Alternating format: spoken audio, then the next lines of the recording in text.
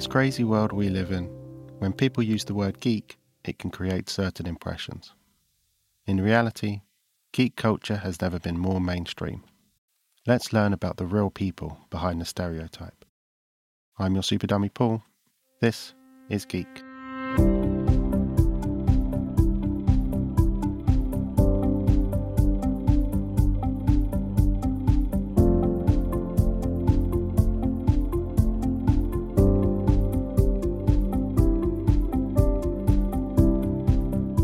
I'm Scott Weatherly. I am a podcaster and in my spare time, got a YouTube channel as well. All of that links back to my initial podcast, 20th Century Geek.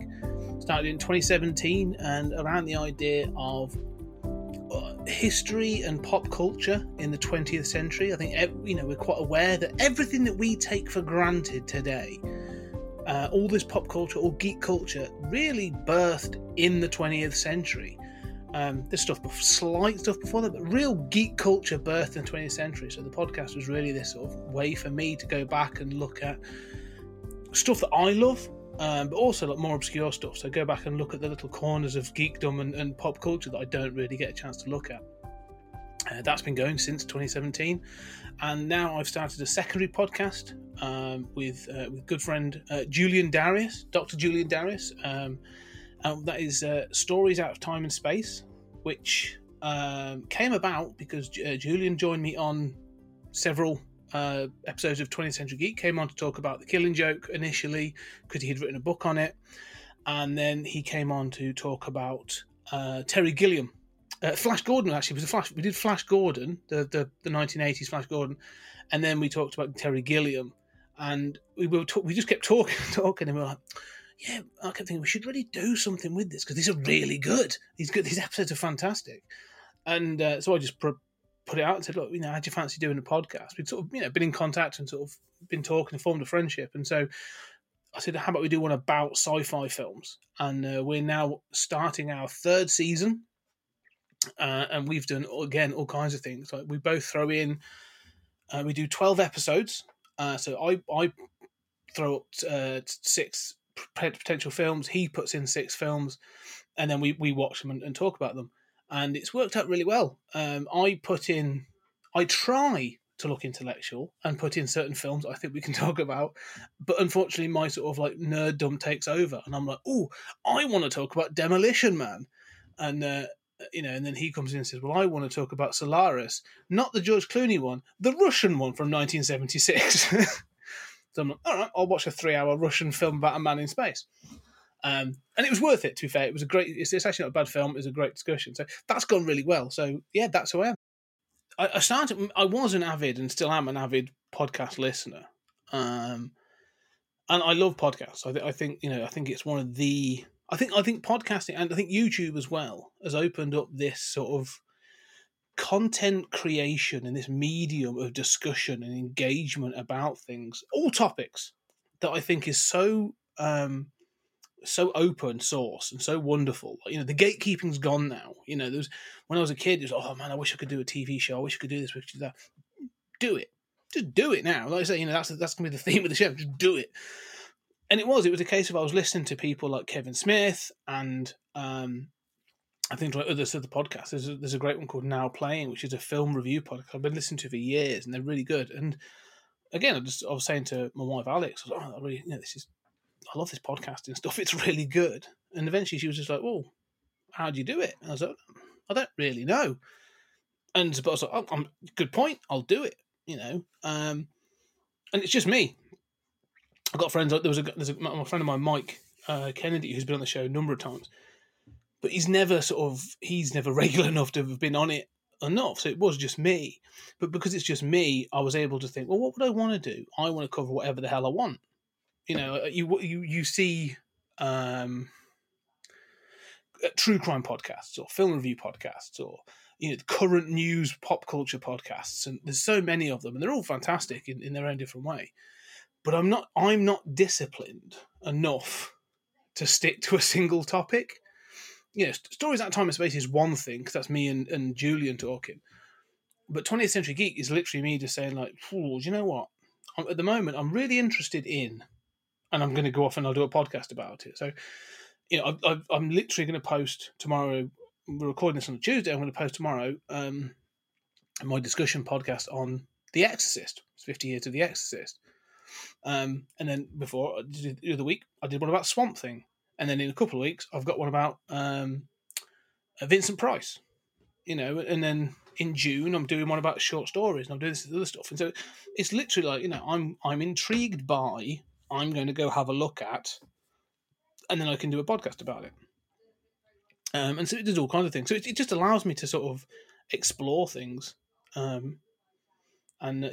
unfortunately been the sort of story of my life. That's why I did it right at school, but it was always like, I get what you're teaching me. It's boring. I want to go look at the thing over there because that seems more interesting to me.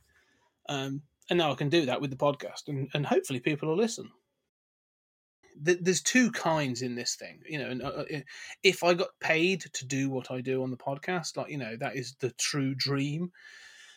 But I think there's a thing that you see the podcasts that are done really well, and there's some incredibly professional podcasts, independent or amateur podcasts that are just incredibly well done. That the content is there, the editing and the sort of the audio and the technical and all that is in place, and they're really good. And so a lot of those will stand up and they get their head above the parapet and they get spotted and they do really well. And I've tried to do things. I think the thing is, and I've had feedback. About 18 months ago, I put a thing out to get some feedback, just from general listeners in different ways, and I got quite a bit. And there were people that came back and did say, "Oh, I said, I've tried to listen to your podcast, but it's too your topics are too sporadic. You're too sort of all over the place with what you're talking about." But then others were coming back and saying, like, "No, I love that because it means you are introducing me to so many different things, whether it be films or comics or books or all kinds of TV shows." And so I was like, that's what I want to do. So I'll stick to it then. If at least there's people that seem to be listening. So again, like my listening habits for podcasts is so different. I do listen to sort of, at the moment, I'm going through a bit of a how to describe it, esoteric kind of sort of podcasts, like stuff about sort of like not so much paranormal, but like there's a podcast called Weird Studies, and it's more about this idea of just like questioning. It's they call it an art and philosophy podcast.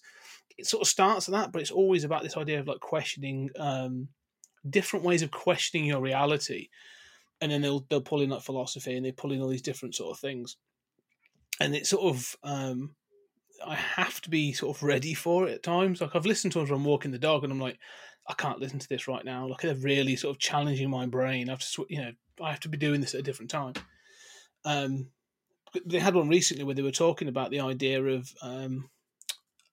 There were two episodes that I literally had to stop, and I came back and had to think about them. There's one called about hyperstition, which is about this idea that through the idea of thought process and about through sort of group think, you can bring something into reality, and how that sort of certain groups believe this, and how it's manifested through social media and other things in modern, in modern day. But people like Aleister Crowley believed in this 100 years ago and even before. And so that really sort of like, oh my God, that's really cool. And then they sort of threw in what's it called? Simulation theory was another one they sort of touched on, and this idea that we don't actually exist. We're all actually sort of like part of a greater simulation for somebody else. And that just blew my brain. I was like, oh, that's it. No, I can't. I cannot be walking through a wood, walking the dog while I'm thinking about the fact I may not exist. My ego and my ego and my mind can't cope with that right now. So I'll go back to one of my other podcasts, listen to something else for a little bit. Geekdom's a big part of who I am. I think it's a big part of what you invest in these. But outside of that, got the family. So my wife Alex, coming up to our 10th anniversary this year, and we've got a little girl Ellie who's 8, and our dog Sky. And so you have, so I've got this sort of like this life outside it, which is bizarre because again, sort of, you say about outside of geekdom, But it's more outside of like, this fandom. I've got my specific fandom and stuff, but life with us is just normal. Like, you have your everyday sort of like concerns and qualms, and we do this. We've got you got to pay the bills, so we'll get onto the job in a moment. But then I sort of like my wife has her sort of like fandom. She's not a geek by any stretch. Like, she'll watch certain things, but like Alex has got her own hobbies and interests, and that's where we sort of overlap. She's very much into like personality theory. And I love to have those sort of discussions. Again, it sort of goes into this thing of me dabbling in a number of things where I'm like, oh, finger in that pie, that sounds interesting. And especially there's one called the MBTI theory, which created by mother and daughter combo, Myers-Briggs. And for anyone listening that knows what it is, I'm an ENTP, which is an extroverted, intuitive, thinking, perceiving. Which basically means I'm a loudmouth who thinks he's right all the time. That's pretty much what it comes down to. Which is true. I am right most of the time. Just don't tell Alex that I think that. But yeah, that's sort of like, so we have a great relationship in that way that we can explore these ideas and we have these discussions. But then there's also the time we just kick back and we watch sort of like Netflix and just sort of watch way too many episodes. You're like looking at you watching, you're like, oh, can we watch one more episode of this thing before we have to drag ourselves off to bed? But Ellie, my daughter, is interesting. I tried on a number of occasions to introduce her to different elements of geekdom. So there's like the superhero girls cartoons, and there's been other bits and pieces and that sort of thing. She's never really been interested. And again, she's got very much her own thing. But it's nice. I love seeing her interests grow. And so she starts off, and she seems to have like a real fantasy bent, which is quite cool. She loves like My Little Ponies, and she's big into dragons at the moment. And sort of the How to Train Your Dragon is her favourite set of films at the moment. And again, sort of like trying to lead her through these things is quite interesting, because through lockdown, and we, obviously we've all gone through this worldwide. We've gone through this experience now of lockdown and being trapped at home, and I don't lament my situation. I think I'm quite lucky in many respects. I live in a lovely place. I love where I live. I've got a nice enough home. There's only 3 of us. I've got 1 kid, so it's not so hard to do homeschooling with one compared to other people now. They've got like 2, 3 kids, or like stuck in a flat and all these other situations. So it's not been so bad, but also like to see her sort of develop and sort of evolve her interests. And she started to write. And so these stories are now coming out of her as well, and she's telling these stories and her own humour and stuff. So every now and then I'll sort of drop things in. I'm really tempted to try her on Terry Pratchett. There's a book called Guards, which has got dragons in. So I'm like, oh, that's a bit of a. There's a Venn diagram there. I think I can try and slot that into. Is she too young? She's only 8, but it's that sort of regardless of that, we'll see what happens. Yeah, but that's sort of the home life. I live in a relatively small village in the middle of the national forest, which sounds really idyllic when you say it, but it's not. This is Britain. I don't live in the home counties. I am lucky enough that I can step out my door and go for a walk. Take the dog or the family for a walk, and I can, literally, I can walk out my back, and I'm into farmers' fields, and the dog can run around and throw the ball, and country lanes and all that sort of stuff. So I'm really lucky where I live. So that's been a big part of the lockdown. So again, I know people that live in cities where they're like, yeah, I can barely leave my house, and I'm like, I can walk for 4 or 5 miles and not see anyone. It's been quite cool. But in the same thing, I've also had to work from home, which forms bad habits. But I work from home. I'm a project manager working for Barratt Homes, mostly in sort of IT deployment, and it's working remotely and working digitally is a whole different ball game, because as a project manager, so you have the thing you've got to deliver, the stakeholders you've got to speak to, and you've got all those restrictions of build time and budget and dads and time, all this other stuff.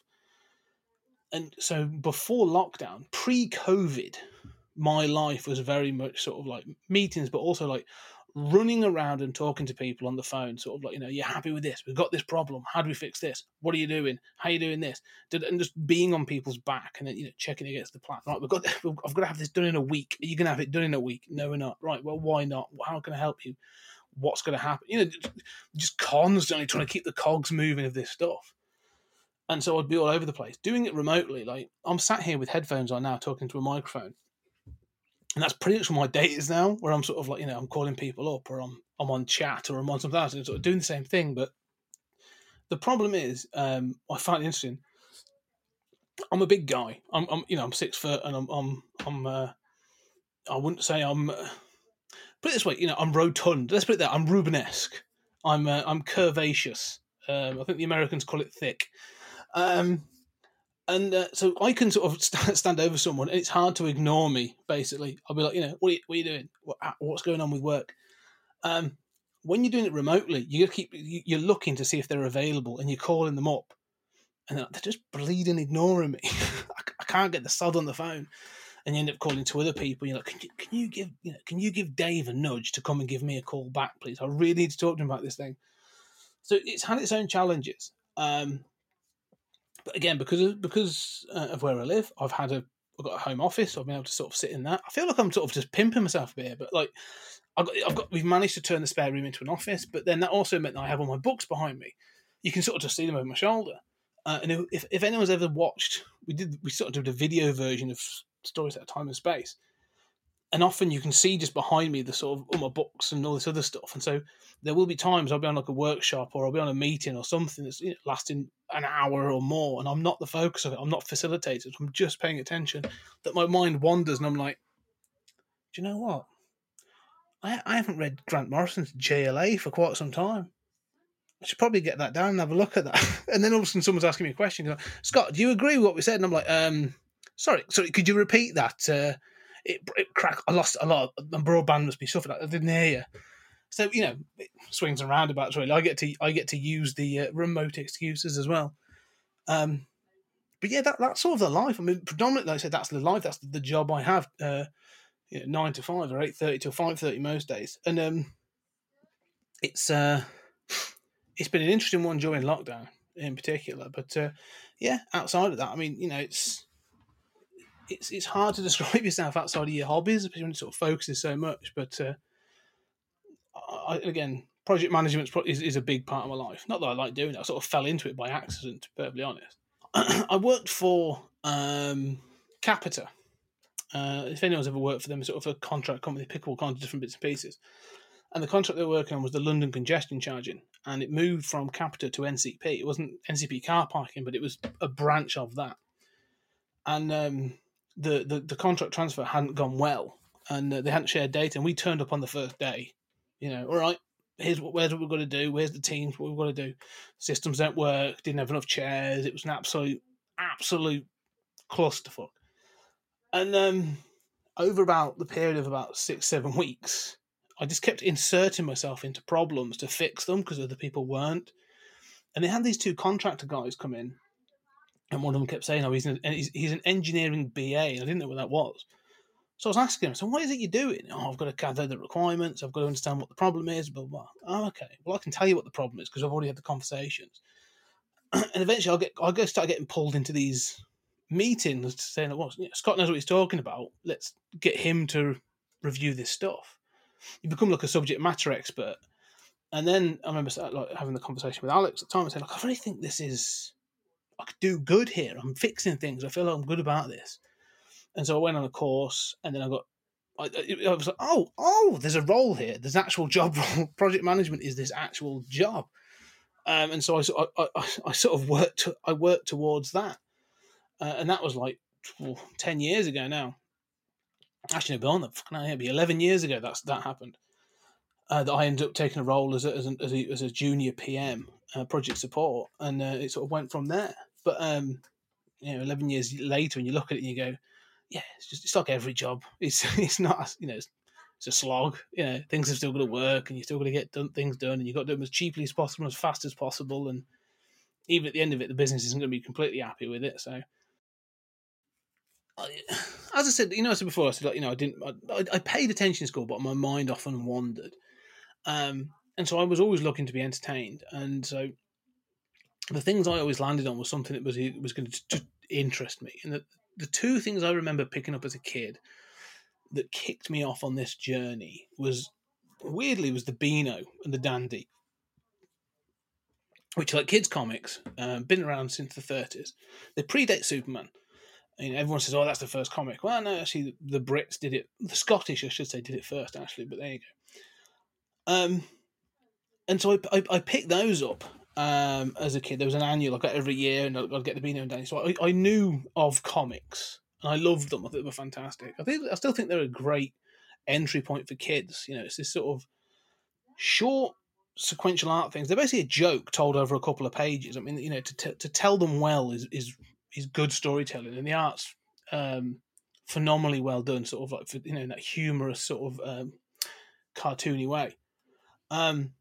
And so that sort of started me off on that journey. But the other one was I don't know if you've ever seen these choose your own adventure books. So it's sort of like you read a chapter and it says, you sort of say, so you'd be a knight and you get to a cave. And it's based on, I think they were based off sort of Dungeons and Dragons, if I remember rightly. But it's basically you're a knight and you're in the cave. Do you do this or do you do this? If you choose the first one, go to page 30. If you choose the other one, go to page 62.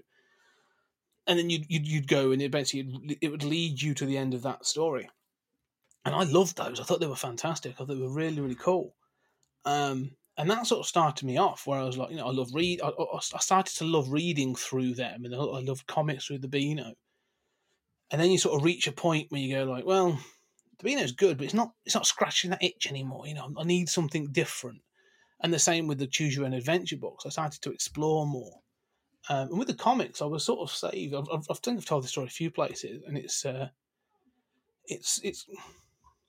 I remember quite vividly going on during some holidays, being taken on a trip by my grandparents and being given a couple of quid to go into the shop and be like, you're going to go on a coach, we're going to go somewhere, and you need to entertain yourself. So go find a comic or a book, or a magazine or something to entertain yourself with. Expecting fully to go in and buy a Dino or a Beano or a Dandy, or possibly even a Look-In. If anyone's old enough to remember Look-In, you really sort of no one listens to this is going to remember Look-In, or even that obscure. It was like a pop culture magazine from the 80s. But I was shifting through the shelves and I saw this cover. It was bright orange, and there was a character on it like beating the crap out of these three other people. And he was clad in blue, and his helmet on, and these big shoulder pads. And I was like, "What the hell is this?" Pulls it off the shelf, looks. It's just black and white inked art inside of it. This crazy landscape with like aliens and monsters, and this dude on his massive motorcycle just beating around people around their head with a club. And I'm like, wow, this is awesome. Judge Dredd, the complete Judge Dredd issue 7, if I remember right now, because I've recently gone back to find out what it was. And it was 10 chapters of an early story, because this is what this was. It was the reprinting of sort of the Judge Dredd stories from 2000 AD. And it was reprinting the sort of second half of the Cursed Earth saga. So I was being introduced to Brian Bolland and Mike McMahon art like from an early age, and I'm like, this is nuts. But I went up and bought it, and I remember Nan seeing it when I come out, and I'm like, I've got this, and she was like, I'm not sure your mum's going to be happy about this. I'm like, this is amazing. And I read that magazine, I read that comic to bits, like it fell apart. But I loved it, and it was phenomenal. It still is. I mean, Cursed Earth, there's early Judge Dredd stories are really good. But I went back to the shop and I was like, okay, I need to find more of this. I need more. Where's my fix? Sort of got the itch now. Chasing the Dragon, and they didn't have. It was before the next issue came out. Because but the guy behind the counter. But I do have 2000 AD. And I was like, oh, hello, what's this? So it's got Judge Dredd in. This is like 91, 92, this must have been. And it's got all this other stuff in.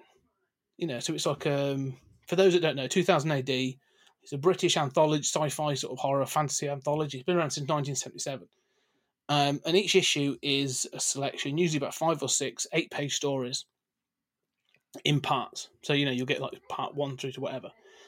And I sort of started in those early 90s. And so I was introduced to all these characters And so you've gone from like the Beano and Dandy with like, the Bash Street Kids and Dennis the Menace and Ivan the Terrible, to Judge Dredd, Rogue Trooper, Slain. I've basically gone to like to these sort of like these hard edge sci-fi concepts or fantasy concepts, and it was a bit of a sort of a birth of fire where I'm like, oh, this is amazing, this is really good, and that was it for years. Then I was proper dedicated to 2000 AD, and loved it, absolutely loved it. It's still something I still dip into frequently. I'll go back and I'll start reading again for a little bit, and then sort of might fall off a bit, but. And the same sort of thing happened with the books, and I'd obviously read these other books at school, and then all of a sudden I remember being handed by an aunt a copy of Pet Sematary, Stephen King's Pet Sematary. I must have been like 11, and she was like, you might want to try this. And again, I tried to read it, and I struggled with it a bit. I don't think I was quite ready for it, to be honest. And so I found other books, and I just kept reading. And eventually, I think I read Pet Sematary a couple of years later, and I was really into it. And again, I went through a Stephen King phase, as everybody does in their teens. And that's when I sort of stumbled across a whole bunch of other things. Like, I mentioned recently talking to Mike about how I sort of stumbled across sort of like Lovecraft when I was a teen, and Dean Koontz and James Herbert and all these other sort of these horror writers. And I was just like that. They were the ones. If anything, when I couldn't get onto Stephen King, and this is no representation of their material, but I did land on James Herbert, so I couldn't read Pet Sematary because it was like 700 pages thick, and I'm like, that sounds like a lot of work.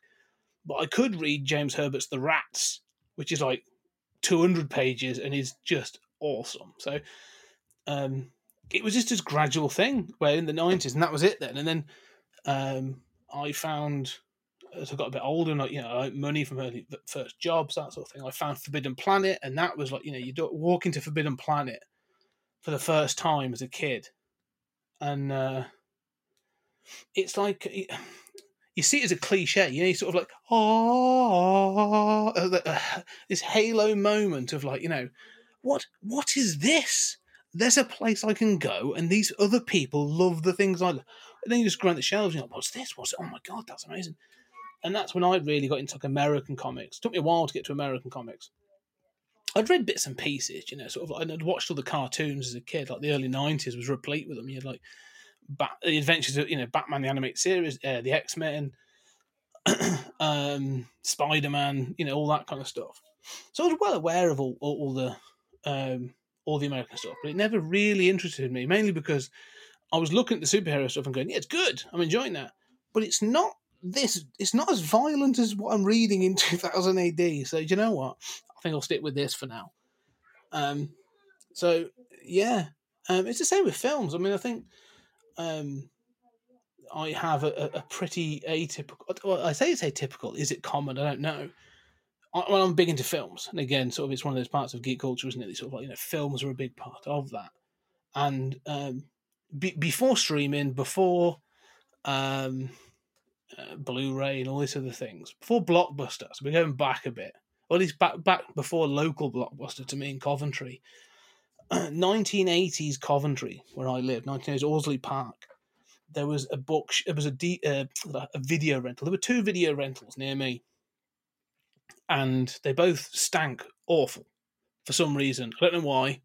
They were just horrible to go in because they just absolutely stank. But I did love going in them, and the one closest to us was run by a guy called Dave. I always remember he was called Dave. May not have been. It's just in my head. I have this memory of everyone calling him Dave. And going in there and renting things like Ghostbusters. From when I was a kid, like I was obsessed with Ghostbusters, but then renting all the typical 80s films, sort of like everything like Ghostbusters and Goonies, Back to the Future, Short Circuit, and then going into the 90s and just frequenting these shops, every weekend after school, because the thing was, well, it was opposite my primary school, which was one thing. So even as a small child, I was like, "Oh, the video shop is open. All the other kids were going into the sweet shop, and I'm like, yeah, I'll be there in a minute. I'm just going to go have a look in the video shop to see what's in there." And then as I was a teenager coming back from school, my bus stop was right outside this video shop. So I'd pop in there. So I got to know this guy in a sort of like, not in a weird way. He was just like, he recognised I would come in and the shop quite a lot. And if anyone's ever seen video cover art from the 80s, it's awesome. It's one of those things where you think, like, if I could get like an A2 or like a big book of like, video cover art from the 80s, I think that'd be phenomenal. Because they didn't have digital effects, they didn't have like computerization, so there was so many painted covers, and especially in the horror section or the fantasy section, these sort of covers of like, there are films I still haven't seen that I recognise because of the covers. These sort of like bizarre and grotesque covers that were created in the 80s, absolutely brilliant painted covers. And so he would start giving me posters. He's like, oh, I've got, basically, he's like, oh, I've had to clear out. I've got these posters. Do you want them? So basically, instead of binning them, I got them home. My mum and dad were like, Jesus Christ, what have you got now? But I had them all over my wall. But one of the things I remember the most, I had a standee. I remember this standee. It was about 3 feet tall, big cardboard cutout thing it was, of the Gate 2. And what it was a hand coming out the floor. This big, like, monstrous hand coming out the ground. And I had it in the corner of my room for years. For about 2 or 3 years, this thing lived in the corner of my room. And my mum hated it, absolutely hated it. But it was awesome. It was absolutely awesome.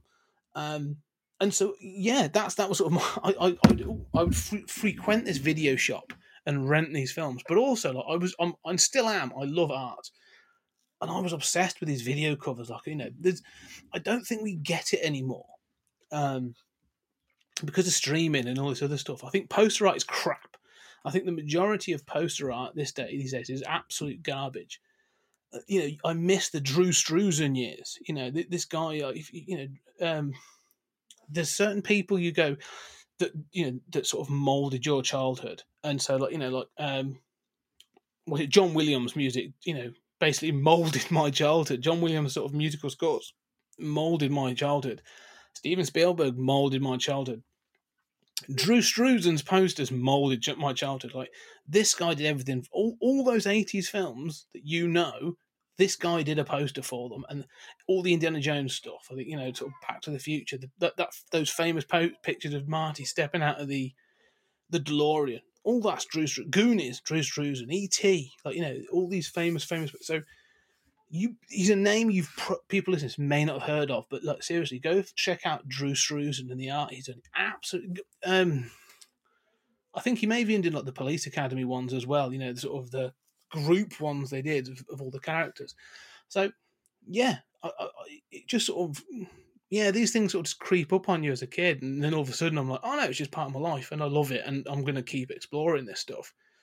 And weirdly, I think that's part of the thing with the 20th Century Geek podcast. Very much is about nostalgia. Not that I look or cherish the past. It's not like I constantly look back. I happily look forward, and I'm always excited about new things. But I also think it's important to look back and go, don't forget how good things were. Like, don't just crap on everything. Oh, it's old. It's old. One of the things that I hate when people are like, don't watch black and white films.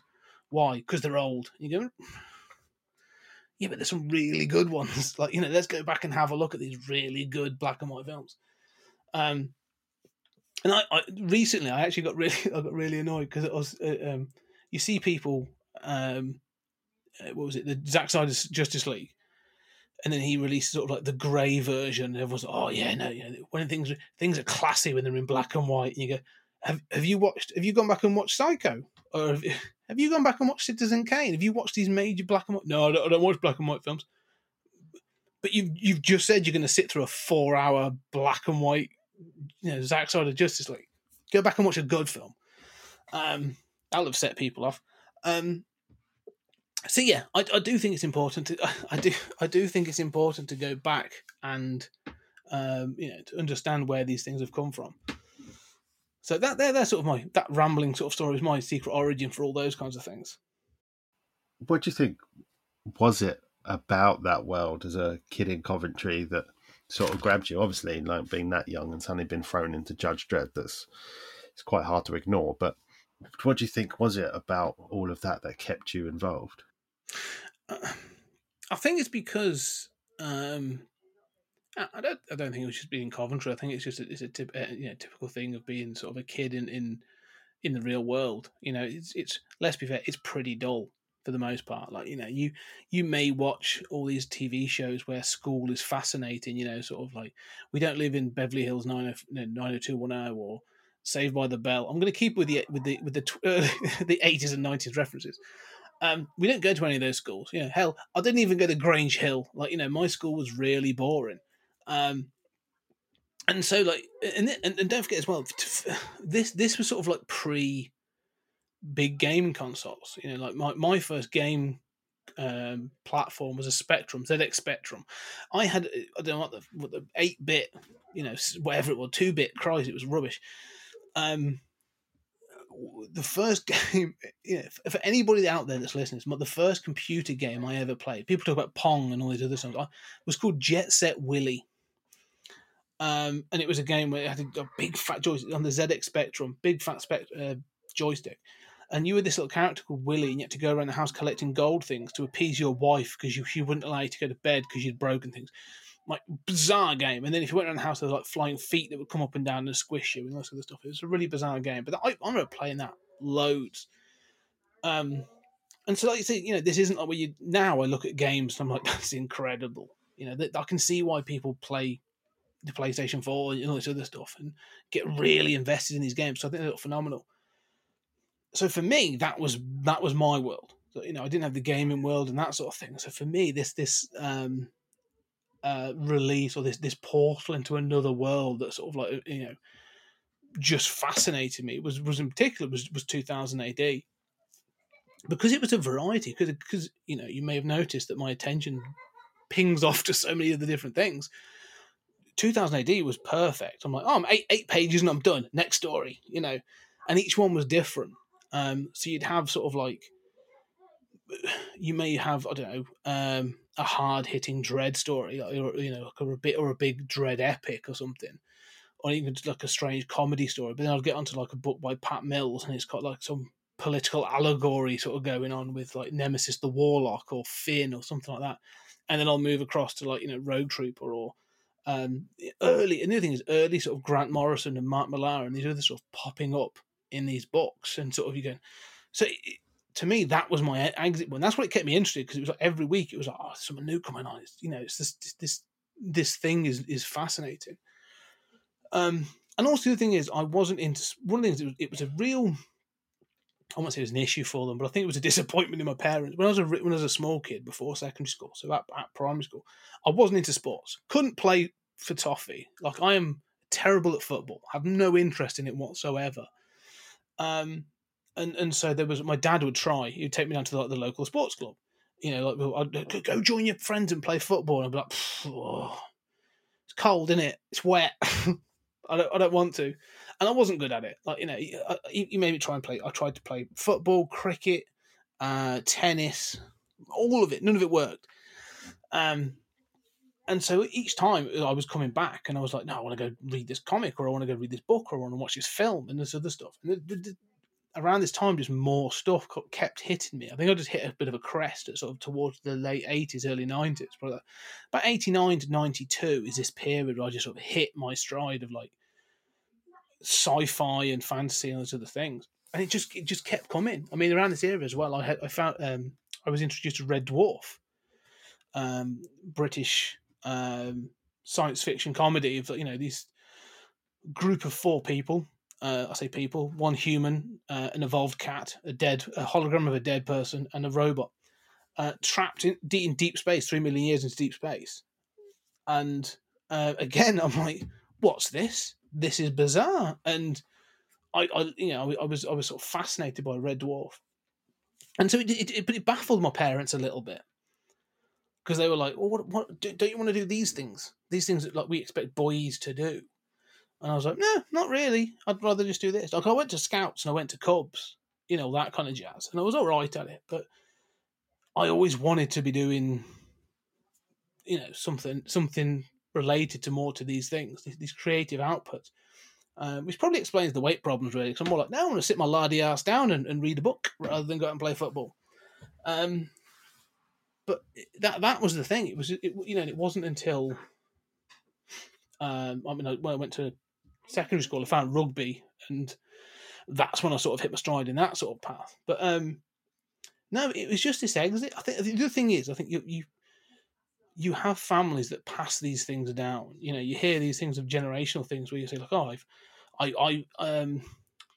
in fact, I recently did a series of podcasts talking to people about a similar thing, creatives talking about how they got into things. And I spoke to like Paul Cornell and Stephen Volk and a few others, and Grady Hendrix, and said to them, how did you get into this kind of stuff? And a lot of them are like, oh, I found a box full of my dad's old paperbacks.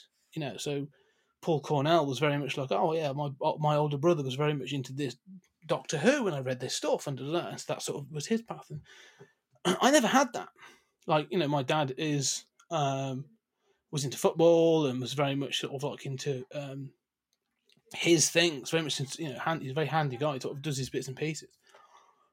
And so there was none of that for me. I didn't have this creative outlet. I think I got it more from my grandparents, my granddad. My dad's dad was very much like him. He was very sort of like straightforward. He was very much about doing handyman tasks, and it was all about, not being proper, but he was more tactile, more hands-on with this kind of stuff. Loving, but not, not really into that kind of stuff. But my other granddad, my mum's dad, was wrote his own jokes, was a magician, did all this other stuff, and I'm like, oh, that's the stuff I'm a bit more like, that's weird, that's fun, you can do that, you don't have to be a professional, that's fantastic. And so that was sort of like what tickled my brain. But to know that you can go and do these things and read this stuff is what fascinated me, really. And so I had to sort of find my own path a little bit, which is why I think I came to some of the stuff late, like quite late. There's other stuff I came to like much later, but I'm like, if I'd have had that guide, if I'd have had that sort of like that Obi-Wan character teach me the things, I'd have been probably a bit more introduced to things a little bit earlier. But I think it's just this idea of being in as you can see, I love variety. I love the idea that people can choose a path and do these different things and come at them in a different way. And so that's what's always fascinated me, to say, like, 2000 AD filled with different people's objectives or different people's stories. But then the same with like books. I can read all these different authors and they've all got a different thing. This is one of the things I'm so excited about in modern creative world that we're in at the moment, is and it's a hugely valid point, is we are getting so many new storytellers through. I'm a middle-aged white guy now. My story has been told. I'm telling you my story, and I kept saying it's pretty atypical. It's pretty standard. So I want to see the stories that come out of these other people, out of men, women, people in the LGBTQ community or whatever, that these trans people.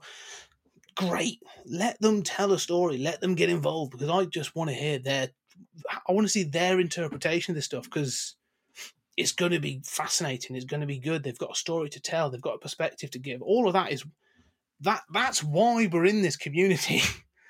That's why we're in this stuff. Science fiction is about, in particular, or even horror, they all work in allegory. They're telling a story, but they're not telling the story you think they're telling in many cases.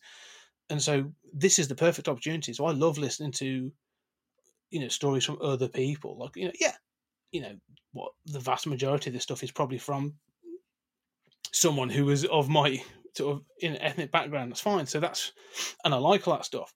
But then I'm now going to be in a place where I'm going, I really want to go out and read that comic because I've not read that story or from that perspective. I'll give it a go. Might be crap for me, but I'm still happy that it exists. It's a bit like, the best example of this recently is the Birds of Prey movie, the Harley Quinn Birds of Prey movie. Not for me, if I'm perfectly honest. Watched the trailer, instantly thought this is going to rub me up the wrong way. But you know what? I'm really glad this exists, because I'm so bored of all this. I'm like, we've had all the other stuff. Go try this stuff. That's the thing that's exciting to me. It's like, go try this stuff. It's a bit like, I understand why Black Panther was so successful, and I also think I understand why Shang-Chi is going to be so successful, because they're just doing something different. They're trying something new, and they're coming from a different perspective and a different sort of background. So that's what keeps me interested. That's what's in there for me, is the opportunity to just keep dipping into different bits and pieces, and like, oh, what's this? Oh, what's that? One of the things I hate in work is when is the reporting element, when I've got to go, I'm doing this, and this is how well, and this is why I'm doing it. It really grinds my gears. So to have the opportunity to do things that just like, I'm not having to report to someone to say why I'm doing those things, and I can just all of a sudden pick up and do something else. But the other thing as well is it sort of opens me up to talk to people as well. Just doing things like this. I love that this is the endeavour that you've gone, this is an idea I've had, and I'm going to try this. And I can do that. Sort of, I've reached out to people that have produced content that I'm really fond of. I really, really love. Most of the time, I'm thinking it's not going to lead to anything, but you never know. And sort of like probably like 8 times out of 10, it doesn't. But then all of a sudden, like, I get the opportunity to talk to people. I'm like, oh Christ, I've got to speak to these people. That's really amazing. I mean, for example, a couple that really baffled me relatively early on, and I'm struggling to remember the guy's name now, but there's an actor, and stunt guy who he's like a, I don't know what the term is, like a short person, who was Howard the Duck. He was Chucky, and a few other things. And again, like, I just reached out to him, and I was like, I'd just like to talk to you about the films you've done for the podcast. And he was like, yeah, we can do that. And I was just like, oh Christ, awesome. So I got to speak to him for an hour and a bit. And I did the same with a couple of others. Like, there was a show called Erie, Indiana, that like from the 90s, and I reached out to the cast. I got to speak to some of the cast for the podcast. But one of the weirdest ones was, I don't know if you've heard of Sharp. Like, Sean Bean played him in the TV show, but like, series of books, Sharp's Gold or Sharp's whatever, Napoleonic Soldier, written by Bernard Cornwell. And I've read them for years, and this, I really should reach out. I want to reach out to the cast. I'm never going to get Sean Bean, so I'll reach out to some of the others. And I got a member of the cast. I got a member of the cast to come on, and I thought, you know what, real top off, I'm going to reach out to Bernard Cornwell through his website. And he said, yeah, I can do a half-hour phone call. And I was just like, wow, all right.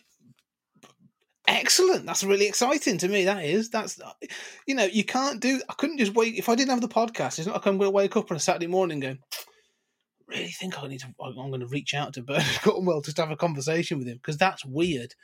But if I've got the podcast to say, well, I'm actually doing it to produce content to send it out into the world, then it sort of gives me a justification to do these things that in my own head I'm going, well, I can't really reach out to, I can't. In some way, it probably considered stalking if I didn't have a podcast. I'm sort of sending emailing Paul Cornell, I love you, and I love your Doctor Who work. Can I talk to you? Sounds creepy, doesn't it, really? But if you say, I want to talk to you for my podcast, it sounds a little less creepy. And that's been the joy of this, is I've just been able to do that kind of thing. Sometimes it hasn't worked, but there's been others where I've spoken to people repeatedly. There's a couple of people I've spoken to, and it's just been such a joy that I've gone, hey, do you want to come back and do something else? Which is how I ended up sort of working with Julian quite a lot. But yeah, there's been a few others where I just sort of, they're just such wonderful people. I've had them on several times, and I don't consider them friends, but I consider that they've been really good to me. A guy called Dave Moody, who writes a lot of sort of horror and zombie fiction stuff. Some really good stuff. Book series called Autumn, and then another one called Hater, which I do recommend. If you like zombie fiction, go check those out. And I had him on a couple of times just to chat about a couple of different things, mostly horror. And he sent me a letter and I've got over there somewhere, a pre-edited manuscript collection of one of his books, signed, and thanks for having the podcast and stuff. That's really cool. That's again, that's a really nice thing to do, just to sort of say thanks and stuff. And so it sounds like, I'm not out to grab free stuff. That's not to say if you want to send me free stuff, I'm not going to say no, but that's not what I'm here for. but a lot of what my experiences of doing this, just off the whims that have come up, have been incredibly positive. I think there's probably only been a couple of instances where I've just gone, well, that was shit, but I'm out of time and I can't do anything else, so I better put this one out.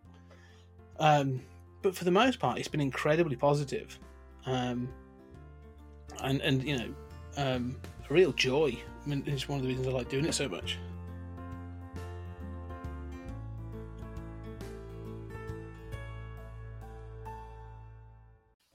Do you think, outside of all these amazing people who sort of really appreciate the world, do you think people, when they find out that you're into all this sort of stuff, do they treat you differently because of a stereotype or otherwise? Oh, yeah. Yes, 100% you get treated differently. The irony of this is, for example, at work, like, there'll be the ribbon and the jokes of like, oh yeah, Scott, he's the geek. People celebrate certain things. Okay, so they'll have, like, say, for example, we'll have a team meeting, and I've got 12, 13 people, me and my other people on my team and my boss, and they'll go around and be like, okay, well, you've had your week outside of work. What's been your success this week? Sort of, that's the sort of cliched stuff that they'll do. And so you'll go around and people will be like, they're massive into cycling. Oh, I went for a 50-mile bike ride at the weekend. It's broken my record, and I'm really chuffed with it. Oh, well done. Then there'll be somebody else that's really into barbecuing, or they've bought a new car or whatever. And it gets around to me, and I'll be sort of like, most recently, I've been working with Julian for Sequat, the organisation that he runs, on a book about Judge Dredd. It's a collection of essays about Judge Dredd. So I've been editing it. Other people have contributed the essays. I've done one. And so that's been a real passion project for me for like the last sort of 12 months. And so on these team meetings, I'll be like, oh yeah, and I'm really excited. I've got the last of the essays in. I've started to edit the first drafts. It's been a real success, this. And everyone's sort of like, oh, right, yeah, you're writing a book about Judge Dredd. You're writing your comic book. And he's sort of like, you've just cheered someone for cycling 20-odd miles. It's great, but it's not producing anything. Like, I'm putting something out into the world. I'm putting something of myself into this to put it into, and you're still going to sort of like, there's going to be he's the weird one. He's off again, isn't he? None of them believe me, by the way, this thing was going to happen. They kept saying, oh yeah, when's it going to be out? And then I showed them the cover, and I'm like, no, we've paid for this. I've had a professional artist do a cover. Oh, this is real then. Yes, it's a book. One of them even said to me, sort of, is it a real book, or no? Is it a digital book, or is it a real book? I was like, what do you mean? Is it a real book? Is it a book we're going to be able to buy? And I'm like, yes. What else? What kind of other book do you think it would be? So there's definitely this sort of notion of it's the weird hobby. Yet they've all bloody watched Game of Thrones. They all watched The Mandalorian. Do you know what I mean? There's this weird thing of sort of like, it's in the pop culture. There's the mainstream, which is like, oh yeah, we all watched, like I say, Game of Thrones or Westworld or one of those, that they're going to talk about, and you go, you do know you're watching a sci-fi or a fantasy show. Yeah, it was really good. It's got dragons in it. And like, have you seen Willow? No, that's geek stuff.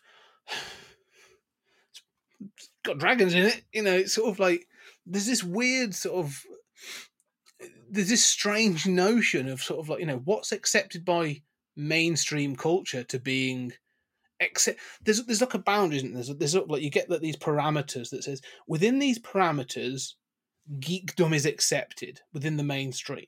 So, The Walking Dead, or Game of Thrones, or Westworld, mainly HBO shows, but like these big, you get these American shows, or even stuff over here every now and then. You'll get something that everyone gets into, everyone's sort of excited by.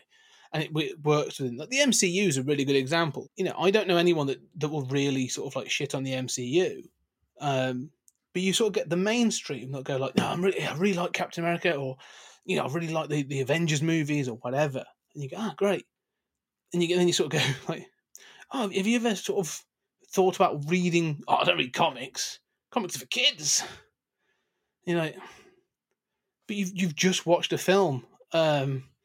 You've just watched a film about a man who dressed as a flag, and you tell me how much you enjoyed it. Yeah, but comics are for kids, right? All right. I can't get my head around this so much, and there's this weird sort of acceptable thing of like, if it's movies and TV, I think is the thing, isn't it? It's like, if it's in that realm, it's almost acceptable because it becomes part of the standard culture. Harry Potter's the same. You can say sort of like, there's the Harry Potter is in sort of like the mainstream. The Harry Potter world is like massively successful and wonderful. I'm glad it is. But Harry Potter's this weird thing of like, if you accept it, you can read the books and you can, watch the films. And you go, great. And then you get people that go like, oh yeah, I'm in Gryffindor. And they're like, nerd. And you go, oh no, that's Hufflepuff. That's they're the nerds, not me. But like I said, that's too far. There's these parameters that once you start to go outside those parameters, people get a little bit uncomfortable. And that's the thing, I think. There's this sort of like, and that you sort of like you mentioned sort of before we started, like, at some point this thing of geek will fall away. It won't. It will never fall away.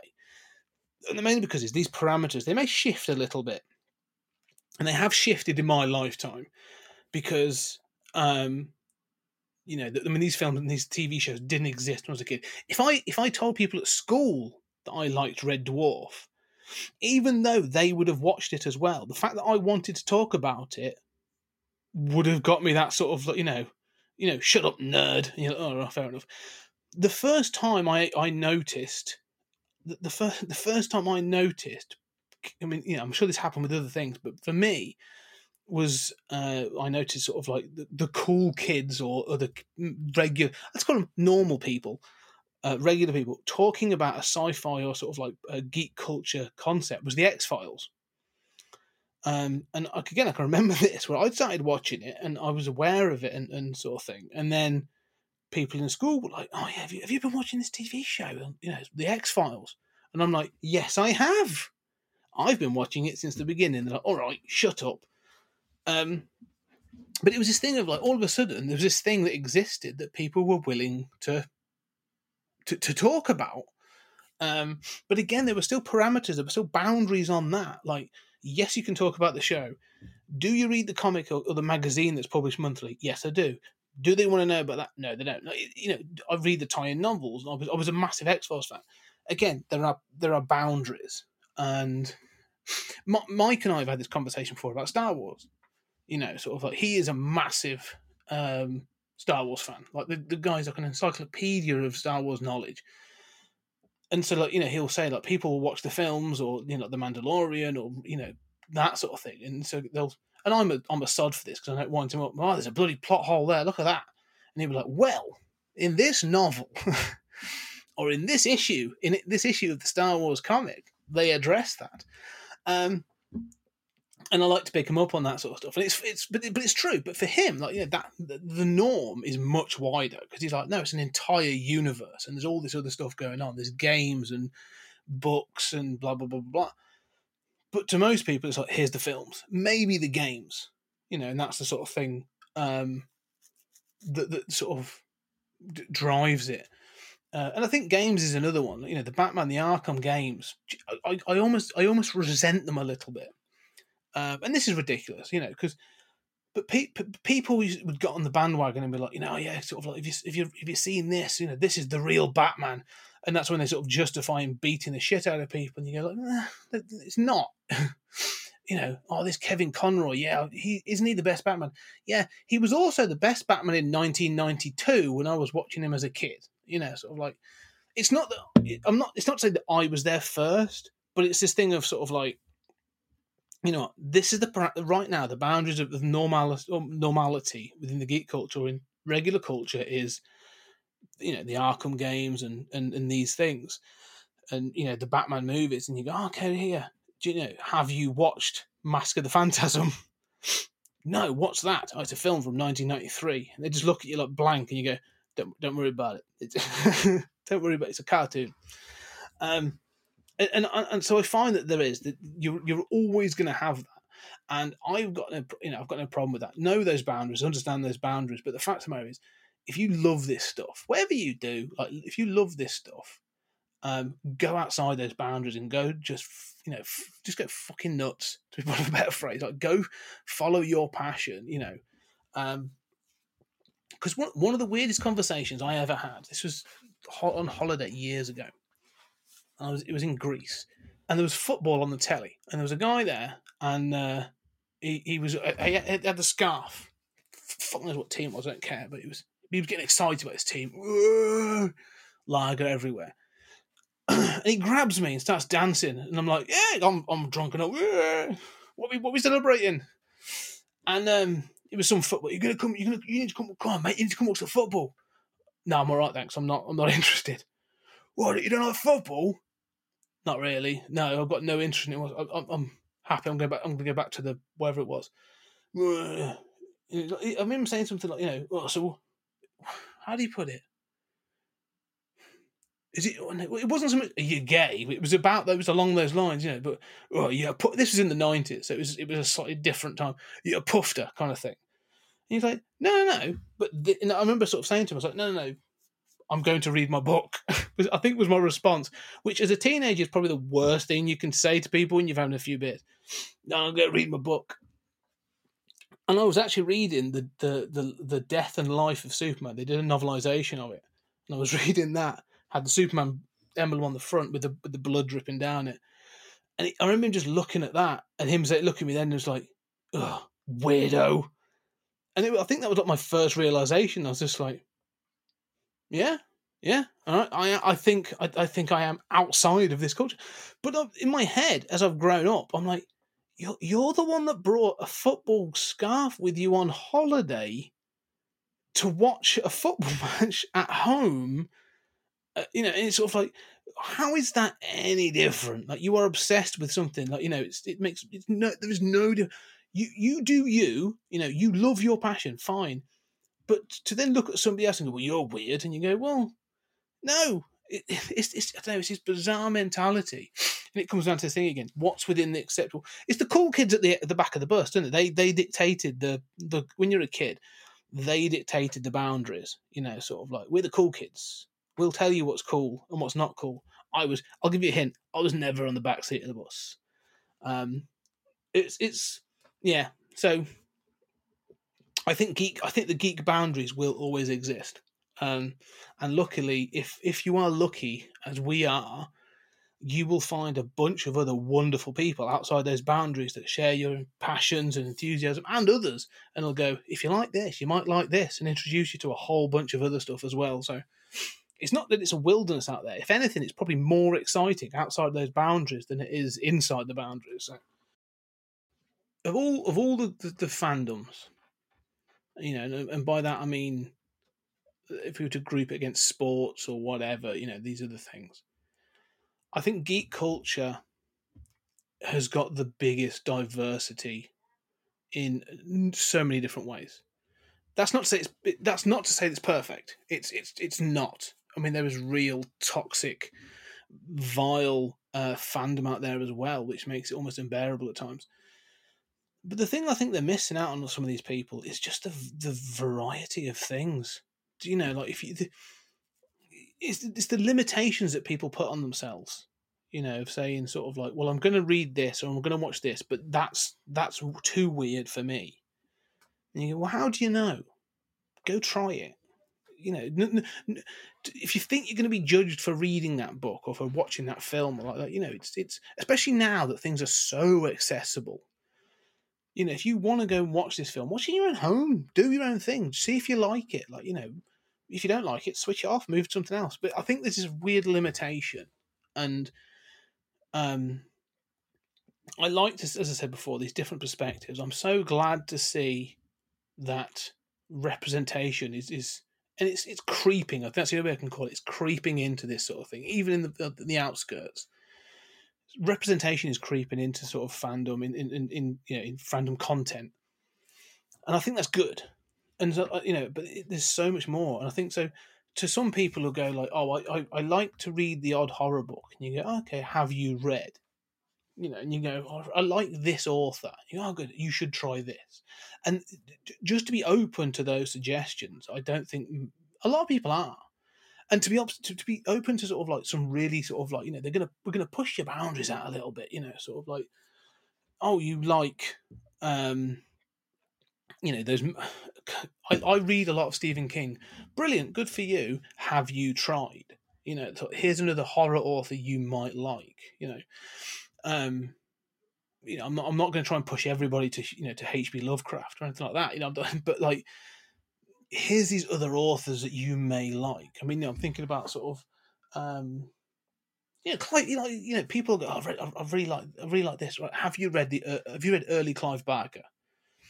Sort of, or have you read this? Have you read that? I wish people were just more open to this, the opportunities that of trying some of this stuff.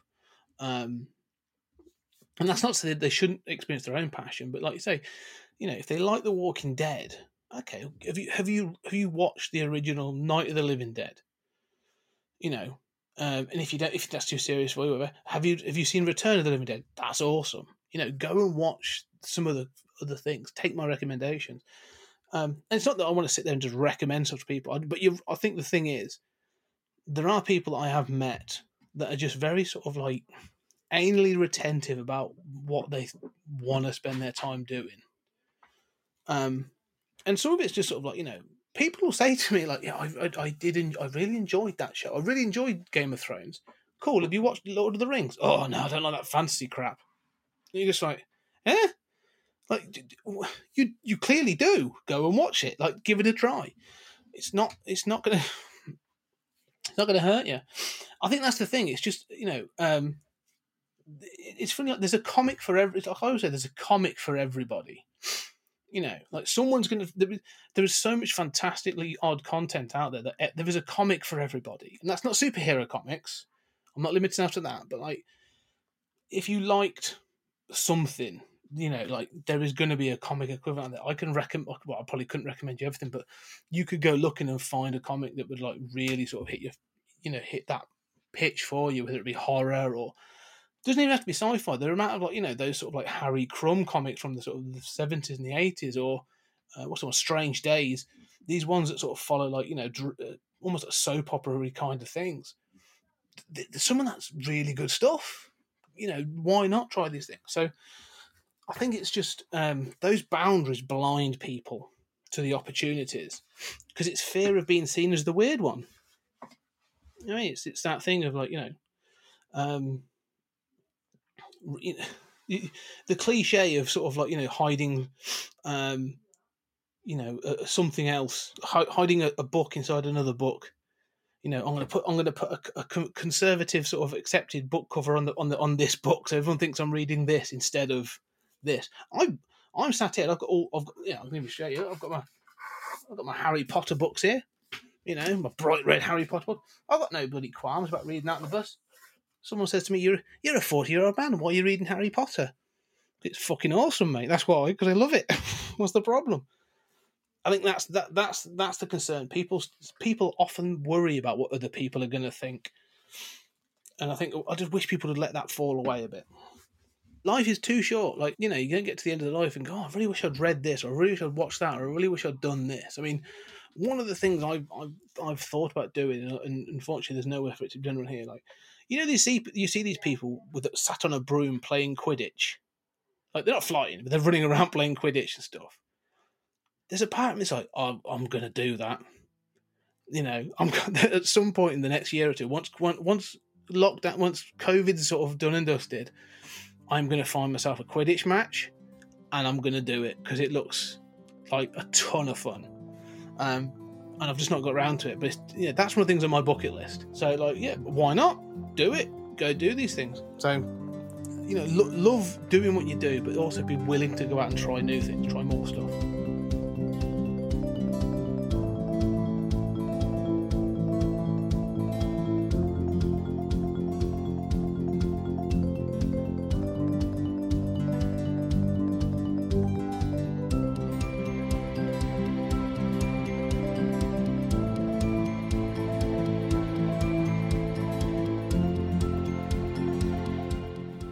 If you'd like to hear more from Scott, you can listen to his podcast, 20th Century Geek, or his other podcast with Dr. Darius, Stories Out of Time and Space. You can contact him on Twitter at 20th Century Geek, or find out more information at 20thcenturygeek.com.